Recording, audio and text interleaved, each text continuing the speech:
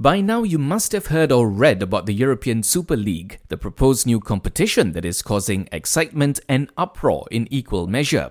But just what is this new tournament, and why do fans and pundits have such strong emotions about it? We'll try to break it down as simply as possible. Starting with, what exactly is the European Super League?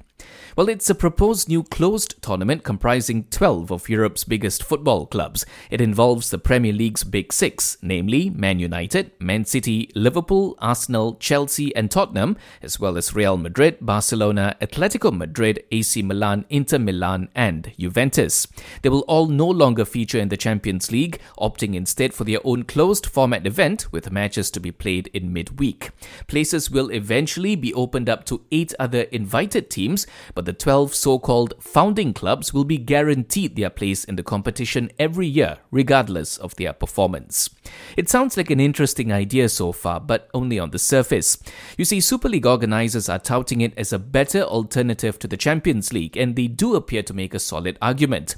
Wouldn't you rather watch Juventus versus Man City or Real Madrid versus Liverpool in the Super League compared to, say, Galatasaray versus Shakhtar Donetsk in the Champions League? So what are people complaining about? Fans are mainly upset that the Super League is a closed competition, a sort of private members group where the wealthiest clubs play among themselves. Supporters groups, former players and pundits say this is a money-grabbing move that destroys open competition. And that too is a fair point. For example, clubs currently have to earn their place in the Champions League, do well in their domestic leagues, and they get into Europe on merit. It is a simple system that rewards consistent quality and offers an equal opportunity for practically any club to play among Europe's elite.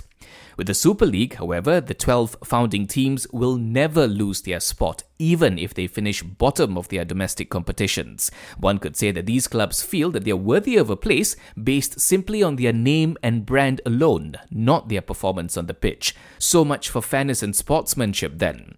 There's also the issue of money. Clubs rely on lucrative earnings from the Champions League to help fund their operations. This is especially so for smaller clubs who don't have the benefit of global branding and merchandising deals that some of the other bigger, more popular clubs enjoy.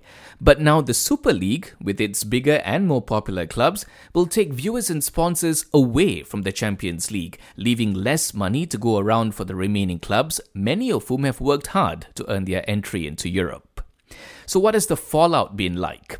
Well, UEFA and FIFA are not happy. The two football governing bodies have since threatened to expel Super League clubs from the remainder of this season's Champions League and Europa League competitions. They are also warning of an international ban on players who feature in the Super League. This could mean that the likes of Barcelona's Lionel Messi, Juventus' Cristiano Ronaldo, Man City's Kevin De Bruyne, and Man United's Paul Pogba could all be barred from playing in the Euros and World Cup.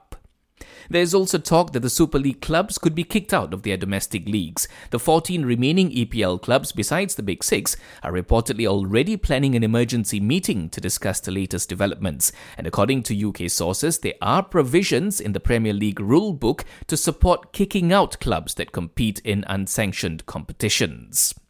Supporters groups have also been very vocal about their opposition to the Super League. Some have removed flags and banners from their home stadiums, while others are planning protests at grounds across the UK. So what is the final verdict? Unfortunately, there is none, not yet at least. While we know that the 12 European clubs are going ahead with the Super League, it is still unclear when they plan to start or how they plan on pulling it off. Until these details are made clear, we also will not know what legal recourse is open to UEFA, FIFA and the respective domestic leagues. What is certain though is the announcement has rocked football to its core and could potentially lead to one of the biggest shake-ups the sport has seen in recent decades.